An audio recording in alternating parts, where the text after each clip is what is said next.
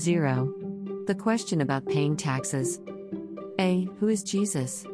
Who is this man who stands at the apex of human history? According to many, Jesus was a great man, a distinguished moral teacher, a wise human philosopher, and even a prophet.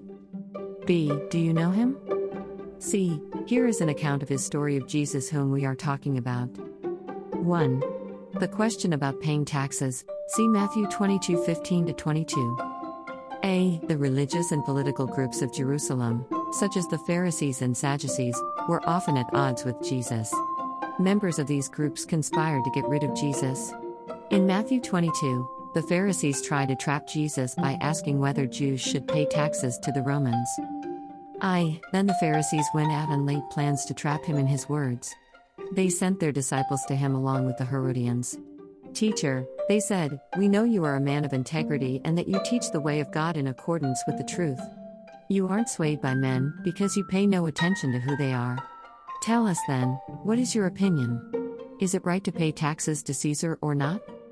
But Jesus, knowing their evil intent, said, You hypocrites, why are you trying to trap me? Show me the coin used for paying the tax. They brought him a denarius, and he asked them, Whose portrait is this? And whose inscription? Caesar's, they replied. Then he said to them, Give to Caesar what is Caesar's, and to God what is God's.